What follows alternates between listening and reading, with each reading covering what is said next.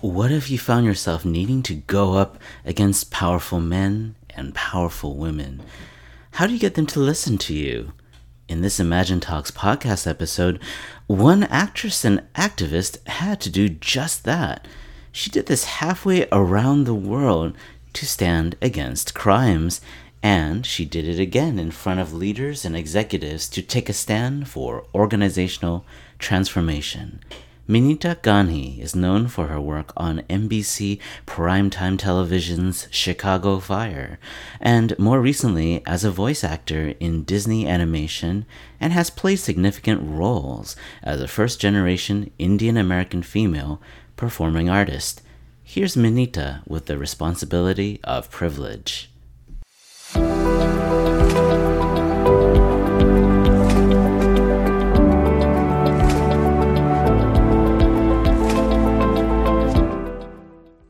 Hi, Nita. How are you doing? I'm doing great, Francis. I'm so excited to be here. Thanks for having me. How are you?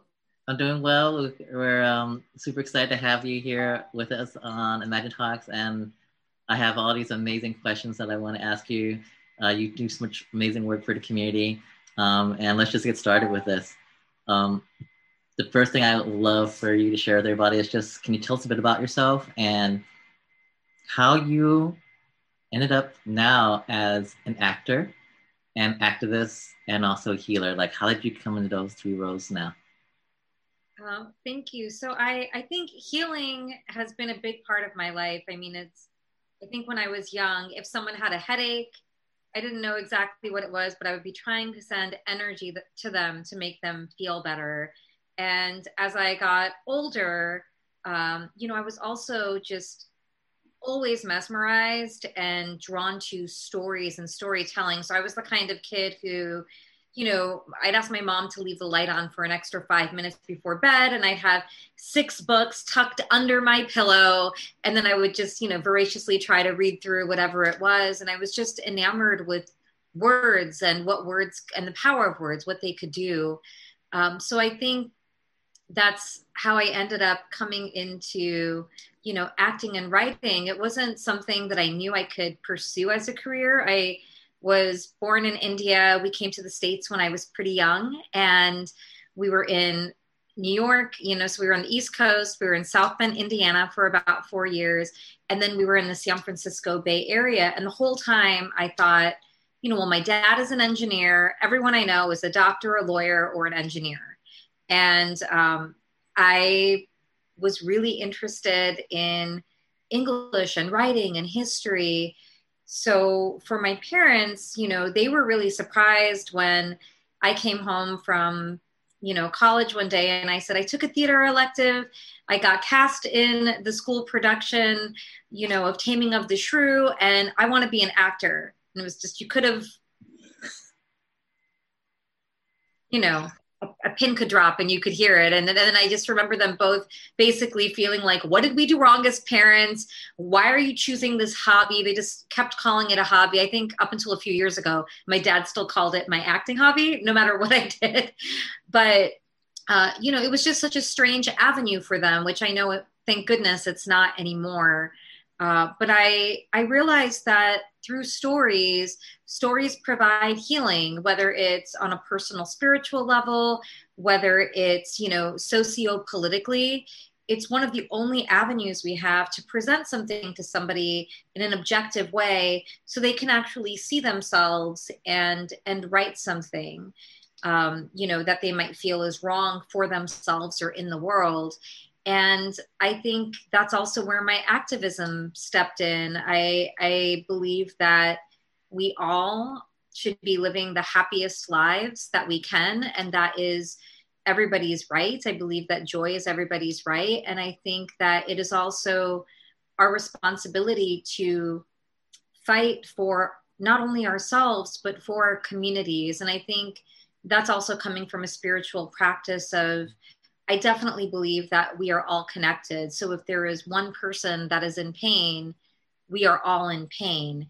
And so, as a society, I really hope and try to push for making those pains, go away for whoever we can. And, sometimes those fights are, and those battles are easier than others, which is why it's important that we all stand up in the moment. I think there's a lot of avenues for activism. I think art is one, healing is another. Standing up for someone you don't know in a moment where you see injustice happening is being an activist. Okay, fantastic. And when you're now in a role of being an activist, and you also went to the role of being an actor and a healer as well too, you do a lot of traveling. From my understanding, is you travel obviously back and forth between the States and also parts of India, right? And you and I've had this conversation before, and this is especially relevant here from a collective experience in 2020. This word that I don't think we've used this word so much as we ever did in 2020, but the word privilege, right? Yeah. And of course, privilege is relative, right? Because you have to have privilege relative to someone else and have lack of privilege relative to someone else, right? So when you go back to India, you obviously have, as an American citizen, even though you are Indian ethnicity, you probably have a lot more privilege than the typical Indian citizen. And you've also talked a lot about, as an actor and as an activist and a healer, that level, that connection, when you say, like, when one person is hurt, everyone is hurt in the community. That implies to me a huge level of responsibility that each person has to the next person. What is if there is, what is the connection between, in your opinion, and any stories and any experience you've had, what's the connection between privilege and responsibility? I think there's a huge connection between privilege and responsibility. And, I have had, I think travel in itself is a privilege. And I've had the ability to travel many places, whether it be, for acting or writing gigs around the country or world. And also in my activism, one thing I should speak to, which speaks to your last question, is in terms of activism. My activism has, over the years, defined itself by, I'm a real big activist for women's rights. I'm a real big activist for survivors. I am also a survivor, and I'll speak to that in a moment. And I am also an activist in terms of bridging access. And that has fallen into place in terms of my activism towards mentorship, that we should all have access to knowledge. We should all have access to jobs. We should all have access, to all of that. And I believe that mentorship really does create that level of access. When I go back to India, I do feel a certain level of privilege as an American citizen. At least I have in the past. I haven't been in the past couple of years, but specifically in 2009, when I went to India, I went for one of my brother's weddings. It was a beautiful trip, but also in my spiritual journey, I wanted to go to a meditation center. And my parents were a little apprehensive about me traveling alone in India, but as a woman who's traveled around the world, I fought really hard, and I said, no, I can do this. So my dad went with me. We took a sleeper train, and he spent one night there with me, and then he left. And unfortunately, while I was there, the doctor who ran that meditation facility came to my room at night and assaulted me. And it was, obviously a moment I will never forget. I was able to maneuver out of it before it got to the worst of it. And after I escaped that situation, I remember feeling something I've never felt before, which is that was the only time in my life I've experienced, being willing to die for something. And I was willing to die to speak up versus just leaving the country as what everybody was advising me to do, because the place where I was assaulted was attached to one of the largest Hindu temples in India. So it's like filing a complaint against the Catholic Church. And there's so much reputation and money and privilege tied up into that nothing is supposed to mar that reputation.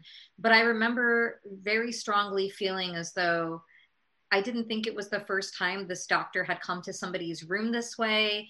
He was drunk, and I as an American citizen, knew that I would be able to leave the country, that I would not have to see this person again, and that I did have an opportunity and I felt a responsibility to speak up so that this doctor could not do what he did to me to any other woman or person. And even my own father was really against me doing that because he thought we would get killed. There was a feeling that we would be killed if we spoke up. And so I fought with my father and I said, I'll do this alone. And he said no. So we luckily had some help from some strangers.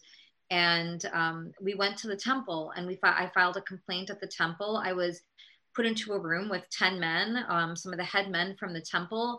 They actually brought the doctor into the room, and the doctor did not know that I spoke Gujarati, which is my native tongue that I grew up with. And he started speaking in Gujarati and saying that I was an American actress and that I had called him over to my room in the middle of the night, and he refused and went home to his wife. And I remember in that moment, it was myself and this other woman who was helping me because I didn't want my dad in that room because I didn't want my dad to hear the details. I just remember thinking, am I crazy? Did I make this up? Everybody in this room is looking at me as though I'm lying. This doctor is saying that I'm lying. And I just remember sitting in that chair and I hadn't showered. It was the next day and I hadn't showered. And I still had, dried blood on my legs. I could feel all of this on my body. And I stood up, and it wasn't a moment where I had thought about it.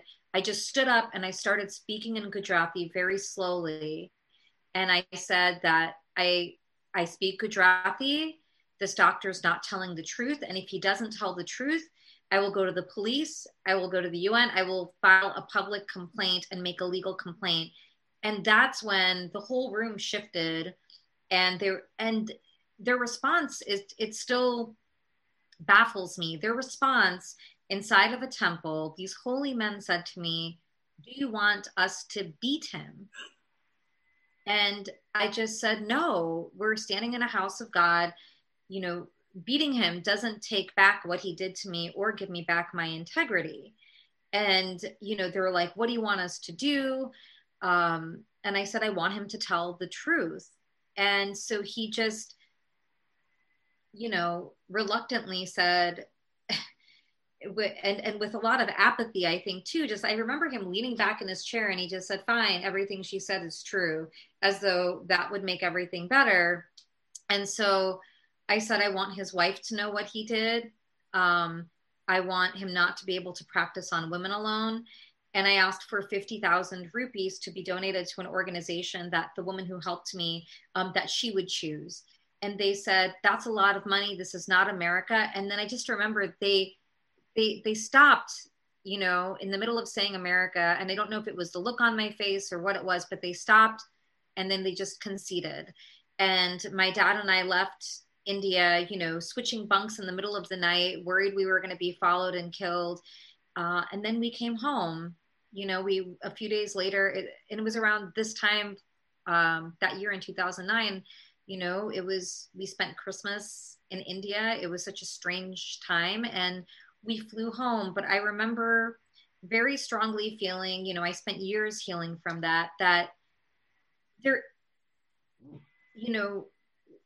I had a certain amount of privilege as an American woman in that surrounding. Being an American woman did give me some level of privilege, and being able to get away from that situation literally and leave the country gave me a certain level of privilege.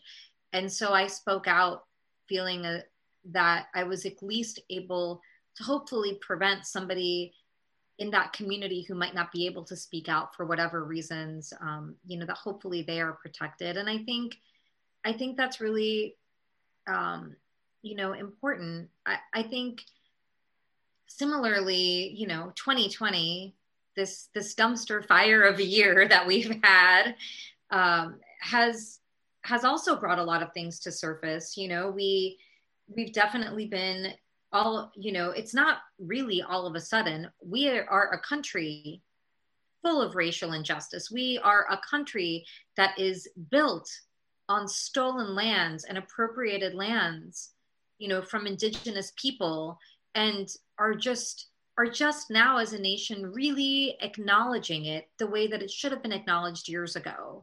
You know, we're really just acknowledging the way we have treated our Black community and people of color. And, you know, I worked with an arts organization for about 4 years. So I started a mentorship program with a girlfriend of mine in Chicago. You know, I was working with a corporate company and I built a women's leadership program. And one of the modules we had was on mentorship. I had presented on mentorship and leadership in the arts for women, business leadership for women in the arts. And this, you know, woman approached me and said, I like what you said. I would love to build a mentorship program with you. I got so excited because I never had a woman mentor in the arts. And I thought, why don't we give this to others? And we built it together in Chicago. And then my partner wanted to work with Statera Arts, which is the organization that we had met at where I was speaking. And they had a mentorship program, put it on pause. And, you know, that's all I knew about that program. So here we had built the infrastructure for this wonderful program in Chicago, and we were connecting women and non-binary artists.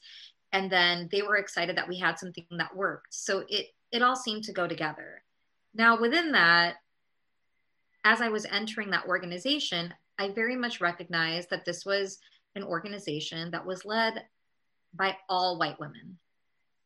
And so I was going to be the only person of color working at that organization. And I say working in parentheses because my first 2 years there, I was paid $0. We built a national program. By my 4th year in 2020, we had 60 regional coordinators underneath us. And we had connected over 1,000 women and non-binary artists over the country in 19 different cities. The 4th year that I was there and doing all of that, I was making $625 a quarter. That's it, working 80 plus hours a month. And there's a huge level of inequity there for an organization that is an arts equity organization. I think back on my 4 years there, and the reason I bring all of this up is because, you know, a lot of times as artists, as people of color, as women of color, we're sort of taught to be so grateful for the work. We're taught that our generosity of spirit has no value. And this doesn't happen to white men. It just doesn't. And so after 4 years of being there, and there were so many things that came up, but I don't want to get into the nitty gritty of it. The final straw that broke the camel's back, so to speak, was when the executive director of that organization wouldn't allow my partner and I to put a statement in our mentorship email that said Black Lives Matter, that said we support anti-racism. We are in solidarity with Black, Indigenous people of color. And she said that they had a statement on the website and that was enough. And that's when I realized this very white woman with, you know, blonde hair and blue eyes just literally didn't know what it was like to exist in the world not looking like her. And I just couldn't stand for the level of hurt and trickle-down effect it was doing for the communities that we represented in our mentorship communities. So I wrote them a letter. I made a formal statement to the entire executive team. It was 20 minutes long.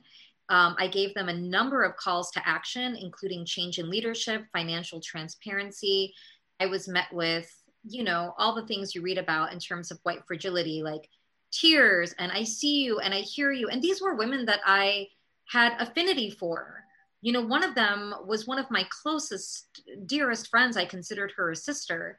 And so they all seemed ready to make the change. And I assumed that they would because they had good intentions.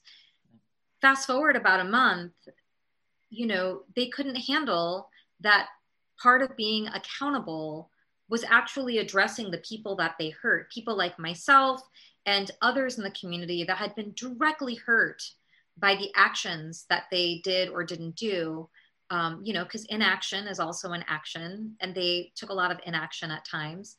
I paid someone out of pocket $175 to transcribe the meeting in which I gave them the statement, so that they could have all my calls to action. And I said, I said, fine, I will wait until this mentorship class ends to publicly resign, but I would like everybody internally to know about all of the things that have happened, because if you're really here to do the work, people should know exactly where you haven't been doing the work so they can help you be accountable and do better. I was met with, shock. I was met with anger. I was met with language such as, please consider what is punitive versus what is generative. I was met with, Manita, it seems to me like you want credit. And we were having some of these conversations before you made this statement. And I just said, everything that I can offer is in my calls to action. I sent them the transcript once I got it. And the next day I woke up and I was cut off from my Gmail, all these communities that I helped build, cut off to all the access to the Google Docs that I had helped create, and some of them that I was, responsible for originating and creating. And I was given an email in my private email box that said, effective immediately, we heard you that you no longer want to be part of mentorship. You are released from your duties. Please don't, it is our expectation that you don't contact anyone at this organization, anyone affiliated with this organization. And in the same moment, they sent an email to everyone in the community saying, we're Statera Arts, we have work to do. And then they listed almost all of my calls to action, except for financial transparency and a change in leadership. And I remember receiving that email and I was crying. I mean, I felt so attacked and abused. They're very different situations, but the trauma really triggered what happened to me in India when somebody just violates you in a certain kind of way. And, I realized, when we talk about this is a very long answer about the link between privilege and responsibility, but the link between privilege and responsibility is, if you have committed a harm, you have to be accountable. That is part of your responsibility, is to not try to publicly put out all these accountability reports and save face, but it should be. Responsibility is about right relationship between the party that committed harm and the party that received the harm. And I think right now, as a nation, we're really struggling with that. We've seen a lot of organizations, put up statements. We're in solidarity with Black Lives Matter. We're in solidarity with anti-racism, but it's the actions that matter. So, activism is acting in the moment. When the thing that happens is, when the wrong is committed, speaking up to it then.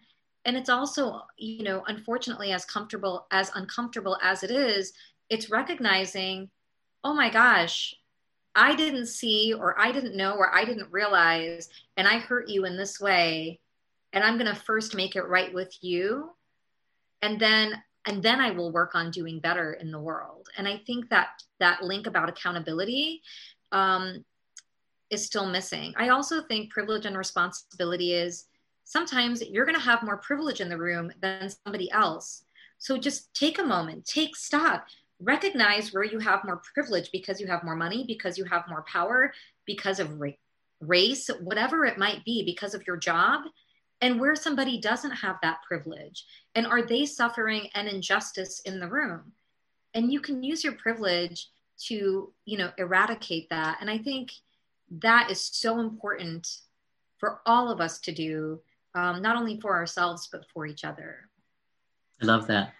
And we're definitely coming to the end of our time here. Do you have anything that you want to share in terms of the lessons that you've learned and how this translates into what you believe that we could have all potentially have gone through globally and as a community, as an Asian American community as well too, in 2020, what we've learned from this and what hopefully we can be like going forward from 2021 onward? Well, I think 2020 has been, an unexpected pause for a lot of us.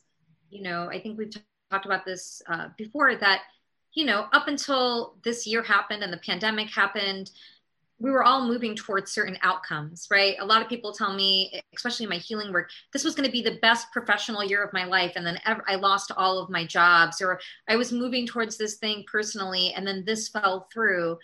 And so what it's forced us to do is take the pause and really examine what is truly important to us. How am I living in right relationship with self and truth and purpose, versus how am I living for others, other people's outcomes, expectations? How much am I living through belief systems that have been put on me by media and family and friends, versus what is right for me? So I think moving forward, take this time right now, because we probably won't ever have it again. And if there is a silver lining of right now, is that in this pause, we have the ability to take a moment, be introspective, connect to our intuition, connect to our truth, and then live out of that purpose. And that's a beautiful thing we can do moving forward into 2021. And I think a lot of us will find that part of that purpose will be when we're living in that truth and purpose, we'll be kinder not only to ourselves, but to others. We will be more forgiving to not only ourselves, but to others. And so I think that there can be a silver lining to right now if we really want to do the work. I love it. Thank you so much, Nita, for always sharing your journey, your wisdom, your insights. I have no doubt that that's going to help a lot of people moving forward from this point onward. We have more wisdom now. We have new tools. And I really truly believe that we can only get better from this point onward. So thank you again for always being a part of our community and helping us heal as you do so well. Take care, and I look forward to seeing you hopefully in 2022 on stage and in person. I would love that. Thank you so much, Francis. You take care. I'll talk to you again soon. Bye-bye, Manita. Bye.